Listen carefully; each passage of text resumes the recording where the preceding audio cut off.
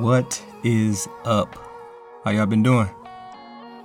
This is CL Whitetide, and this is the non-microwave truth. You are in the right place. If this is your first time joining us today, glad to have you. God is good. Thank you for the blessing. If you're someone who's tuned in before, you consider yourself a loyal listener. Did you notice something? Did you hear it? Did you hear it? Yep. Got new intro music. Shout out to my man Kenny Cams for blessing us with a couple beats. You'll hear it also at dinner time. I like it. I like it a lot. So I hope you like it too, because this is the new sound of the non-microwave truth. I took a couple weeks off, but I'm energized. I'm ready. I feel like the Holy Spirit has blessed me with some hot material. And let's get into it. We are keeping the same formula. We will start off with the first world problem. And if you've never been with us before, first world problem is something that's not really a problem. It's not really an issue. There's no heaven or hell. It's just something thinking outside of the box, something that you probably haven't thought about in terms of looking and studying scripture.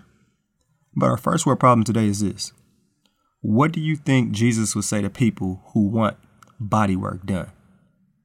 Like I'm talking about, I want a new gluteus maximus. I want a new chest. I want my lips filled. What would Jesus say to that? And if he was around today, I think there would be a ton of people asking for that type of miracle. And I say this because how many people get surgery wanting a bigger butt or a head full of hair or a different nose or to remove fat or just want some plump lips? Like, would he perform this miracle? Like, is this a sin? I think I got to thinking about this because it seems like a lot more people are getting surgery. Like, this is the highest rate I think people have ever gotten surgery. And, you know, sometimes it's even amazing because somebody might have a backboard and then all of a sudden they got a plickety plow. And I just wonder, what would God do with this? Like, would he perform this miracle? Like, is it a sin? That is up for debate. But I'm going to share with you a couple of thoughts that I have. One, I think if someone asks Jesus to perform a miracle and say, hey, I want a bigger butt or a bigger chest, I think that Jesus, with his awesome wisdom, his acumen, he would figure out the why behind it. Or actually, he would already know the why behind it. But he would get that person to see, why do they want what they want? And then I know he would get them and reassure them how much they are loved by God and show them who they are already through him. So, do I think he will perform the miracle? No, I do not. But do I think it's a sin? I think that's up for debate. And I know definitely in some cases it could. But I know there are some surgeries that are there to save people's lives. Some surgeries are there to help accelerate a process or get something going. Or let's say you get something like liposurgery. You still have to and need to work out in order to see the best results. And sometimes if someone just had a baby, there's not enough working out and diet that they could actually do. So a tummy tuck makes sense and is different, right? But hold up, I'm thinking out loud right now. And maybe Jesus would perform that miracle at times. Because when I think about it, like, we all see, but do you like need to see? Like, yes, I feel like I need to see because I see, but he healed people's vision. He also performed miracles of people needing, or feeding people, I should say, and he performed water into wine. So dang, I don't know if I can really say he wouldn't do the miracle. I guess I really don't know. But I guess the caution is this, and I got this from a podcast called Little Things. It's a Christian podcast led by Amber Swenson. She's a writer, she's a blogger, she's a podcaster. It seems like she does it all. I think we're going to have to get together and do some work together one day, Amber. But this is the quote that I got from her podcast. It says, anything you want, you have to be okay with not having it, or it becomes an idol. And I think that sums this up very nicely. So the first world problem question, which I really do want to hear from people about this, like, what do you think about this? And if you can provide some scripture and kind of like your experiences, but more so I want the scripture, because sometimes people give me their experiences, but it has nothing to do with scripture. The first world problem question is this: do you think Jesus will perform miracles if people ask him today, like, hey, can you give me a bigger butt or a bigger chest or any type of surgery and that type of thing, surgery to make you look better? And do you think it's a sin? Remember, Champion Life 23, Instagram or Twitter. Let me know your thought process. And this, my friends, is our first world problem today. It is dinner time.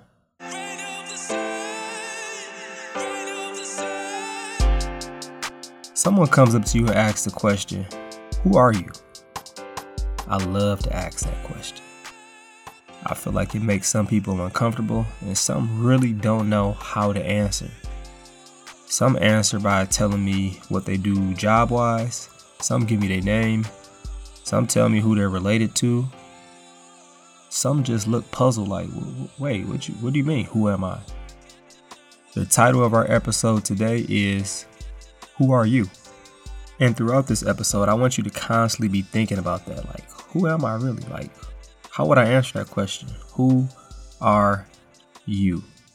And I also want you to think about, what do you have your identity wrapped up in? Like, what do you want to be known by? Who do you want to be? Who do people say you are? And like I said, I took a break because of school and because of football.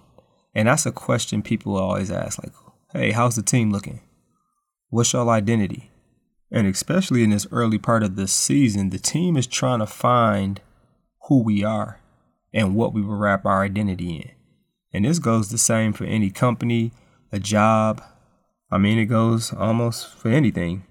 But something I can tell with our football team that we're really trying to hang our hats on is the motto and the idea that failure doesn't exist. And when you're playing a game where you get judged on the results, you have to be very present, and you have to have a short-term memory. You can't hang your head on what people deem as success, and you definitely can't hang your hat on what people deem as failures. And one of the identities or things we're trying to wrap our identity is that failure doesn't exist. And that means we are always trying to learn from something. We are always trying to become better. We are always trying to be present. And then we're also trying to wrap our identity in the fact that one of the concepts that we've been teaching our players is that there's a window and there's a mirror. When you look out the window, you can come up with a different perspective. You can choose what you want to see a lot of times. But when you look in the mirror, that's looking right back at you. And there's this great video from a coach named Buzz Williams, and you don't even have to like sports or athletic, but check that out sometimes. It's a mirror versus window philosophy, and Buzz Williams breaks that down with his players. And the mirror is just more so holding yourself accountable, constantly looking at yourself, constantly trying to develop your character and you as a person. And it's not about the window. The window is where you choose what you want to see. You can make excuses. But the thing about a mirror is we all love to look at a mirror when we know we're looking good. But we know when we got some stuff on our face, or maybe we just woke up looking a little ugly. We don't like to look in the mirror because we don't like what we see in that mirror. But the mirror is the most important and the most real thing for us continuing in the right direction. And that is just a huge identity thing. Huge identity thing. And I just had somebody ask me this question the other day. He said, how did I go about developing my brand? Like who I am as a person, what I stand for. And I kind of was like, do I even have a brand? And I'm like, yeah, I do. And I answered something like this, man. I'm CL Whiteside. And people always ask you, what does CL stand for? And it definitely started from an arrogant standpoint. I remember my 8th grade teacher, she came up to me like last week in church and she's like, remember you used to put CL on everything? You used to put Champion Life on everything? And I started from an arrogant standpoint of I'm a winner. So what does CL stand for? It stands for Champion Life, because everything I do, I'm winning at, baby. But over time, when you have different successes, or when I had different successes and different failures and been humbled in certain ways, I started to rebrand that, I guess I should say. And it was like a champion's life is only possible through the cross of Christ. So through my different experiences where I have had success, and I've also had times where I say I failed or didn't go exactly how I wanted to, I realized that winning was only possible through understanding who Christ is and what he has done for me. But like, how would you answer that question? Like, what's your brand? Who are you as a person? What do you stand for? Why do you stand for that?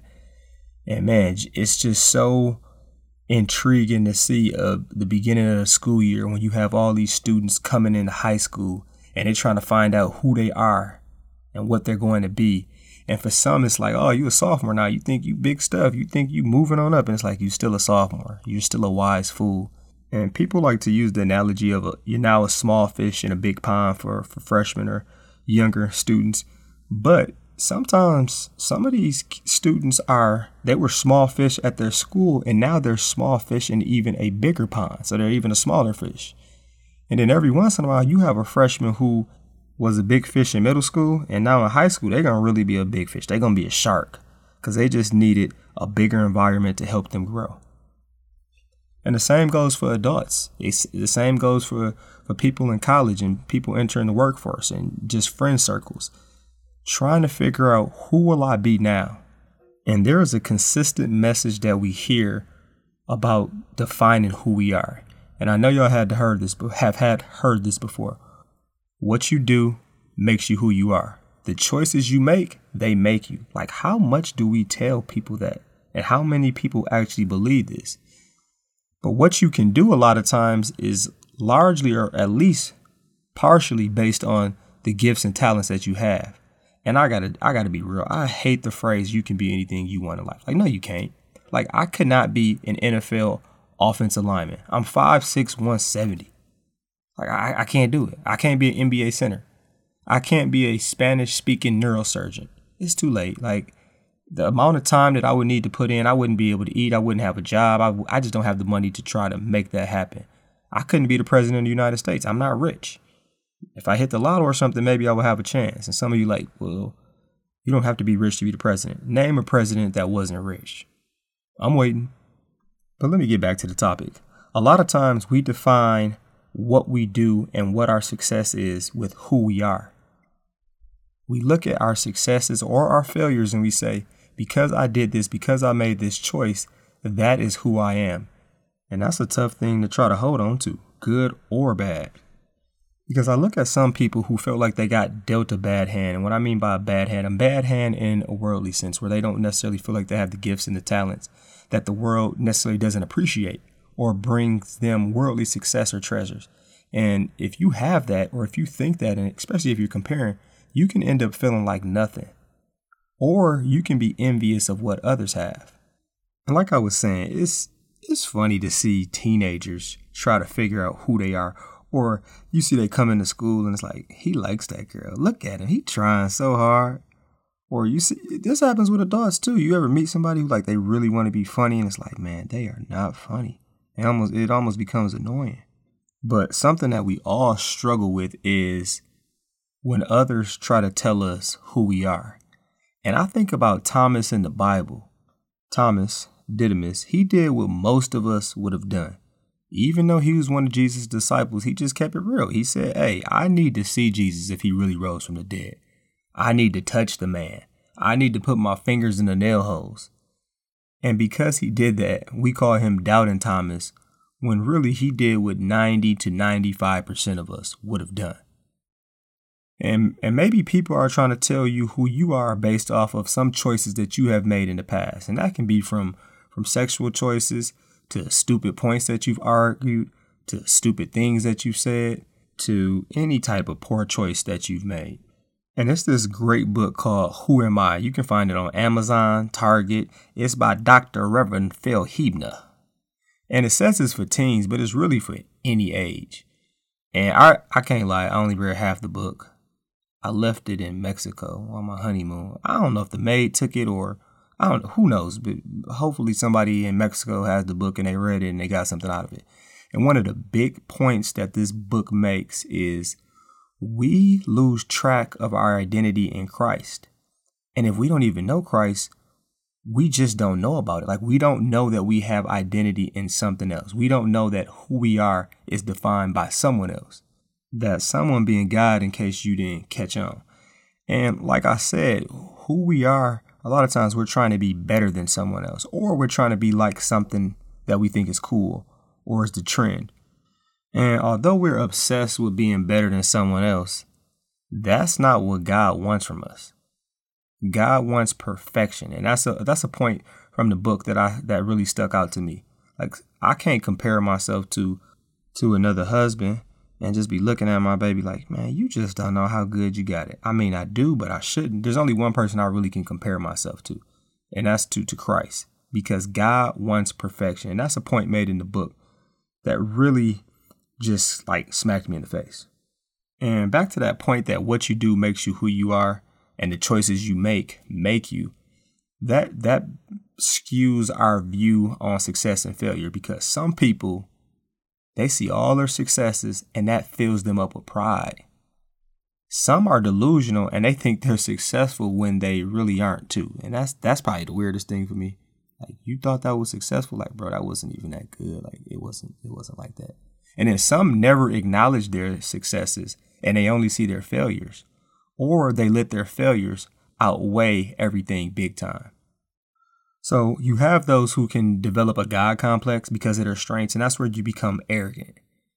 Or you can develop a God can't help me complex because of our weaknesses.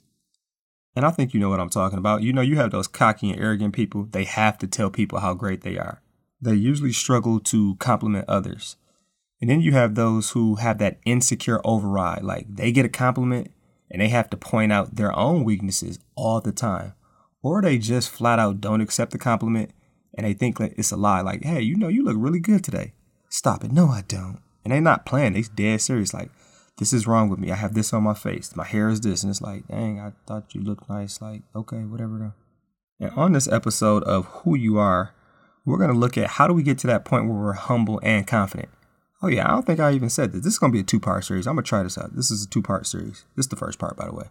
And we want to get to that humble and confident point where we're able to say thank you when we get a compliment. And we are able still, though, to accept criticism for our weaknesses. Now, let's get into some scripture. In Daniel chapter 4, we have King Nebuchadnezzar. And King Nebuchadnezzar, he allowed success to define who he was. So if you would have asked King Nebuchadnezzar, who are you? He would have probably listed and rattled off all the accomplishments, all the great things that he's done. And in the Bible, it says this. Daniel says this to King Nebuchadnezzar. He said, you have become great and strong. Your greatness has grown until it reaches the sky, and your dominion extends to distant parts of the earth. That sounds pretty cool, though. Like, who doesn't want to be successful like that? Like, that sounds awesome. And I also want to look at Samson. Samson is one of my favorite biblical people. And Samson wanted to identify with his superhero strength first and foremost, like literally and physically. And I think about how this is just the same for like athletes or musicians or people with unique skills. And they might not even be unique, but what have people gotten to know them for they start to really identify themselves with? And this is coming from Judges 16. You can see that Samson was without a doubt known for his strength. People inquired about his unique skill and his unique talent. And the enemies, the Philistines, they got to his woman. Like, she betrayed him. She wasn't loyal. Like, man, that hurt. It hurt just talking about it. Samson would have been playing the song, "These girls ain't loyal." And what the enemies, the Philistines, did is they offered her money. And they said, you have to find out what's the secret to dude's strength. Because dude is just too strong. Like, he destroyed our whole army with a donkey bone. Like, dude is something different. Like, you got to find out. It's something special about him. And I mentioned who you are tells what you will stand for earlier. And Samson's sense of identity was wrapped up in his gift. That is what he stood for most. It became like a game to him. Because Samson would tell her, like, hey, you know, just braid my hair. And that'll make me lose all my strength. She tells him, wakes up, whoops the Philistines real quick. You know, just tie me up real quick. Breaks out of that, whoops the Philistines real quick. So it was just like a game to him. And his identity was no longer in God, the giver of his strength, but it started to be in his great strength. And don't we see that all the time with great talents in America? Like, it creates this invincibility. But when that great talent starts to disintegrate, or they don't take care of it in the proper way, or what happens is you just get replaced by someone with a greater talent of the same likeness, some lose their minds because they have lost their identity. And we see that because Samson actually told his wife what the real key to his strength was, which is never to cut his hair because he was a Nazarite. So again, when he falls asleep, she goes to the Philistines and says, hey, I got him for real this time. Like, I really, really know the secret. And when he goes to wake up this time, hairless, his strength is all gone. He thought that it was always going to be there. He forgot what really made him special was God and his obedience to God. And he had to be humble. And this is a prime example where we as humans, we constantly celebrate the gift or the talent more than we celebrate and glorify the gifter or the person who gave us the gift. We forget like the source of the gift. Like, you couldn't do that amazing thing if it wasn't for God. You couldn't even get up. I couldn't even get up out of bed if it wasn't for God. Have you celebrated the gift more than the gifter? And I mentioned just a little bit ago King Nebuchadnezzar and the success that he has. The same thing happened to him. And you got to read that. Read Daniel chapter 4 when you get some time. Or actually make some time to read it. It's fascinating. He got driven out away from the people and he lived with the wild animals. Like, he was eating grass like the ox. Like, that's how God had to humble him. My man was drenched in dew. Hair probably looking all wild, musty. Looked probably just horrible. But this happened because his identity was wrapped up in his success. And God had to make him understand your identity should be wrapped up in me. It should be wrapped up in Yahweh. And it worked. King Nebuchadnezzar started to praise and exalt and glorify the real God. Now, there is an opposite end of the spectrum, too, that people, we identify with our weaknesses at times. And sometimes we try to make it seem like we're humble. It's like humble when you know you're nothing without God. But sometimes that's not humbling at all. It's just fearful and the wrong thing to identify with. And the perfect example of that is Moses. Moses in Exodus. And God was telling Moses, like, hey, you are going to be the leader of these people. I will be with you and I'm going to give you signs. But Moses came up with all these excuses. I'm not convincing. I don't have a dynamic personality. I suck at talking. Like, Moses found his identity in his weaknesses, even though God said, bruh, I got you. I got you. So I ask you that question again. Who are you? Do you know? And you definitely don't want to be something that can be taken away. That theme of what you do makes you who you are, and the choices that make you is a microwave truth. Like, there is some truth to it, but it's not the whole truth. You are not just your gift or your talent or your weaknesses. You are not just your good or bad choices that you've made. And you got to break it down more. You got to unpack this, because identifying with talents and gifts, we all do it at times. But when you're a Christian, you have to love the fact that the greatest gift that you have is from Christ, and that cannot be taken away. Or you can't find someone better or find something better. What's your greatest gift or talent?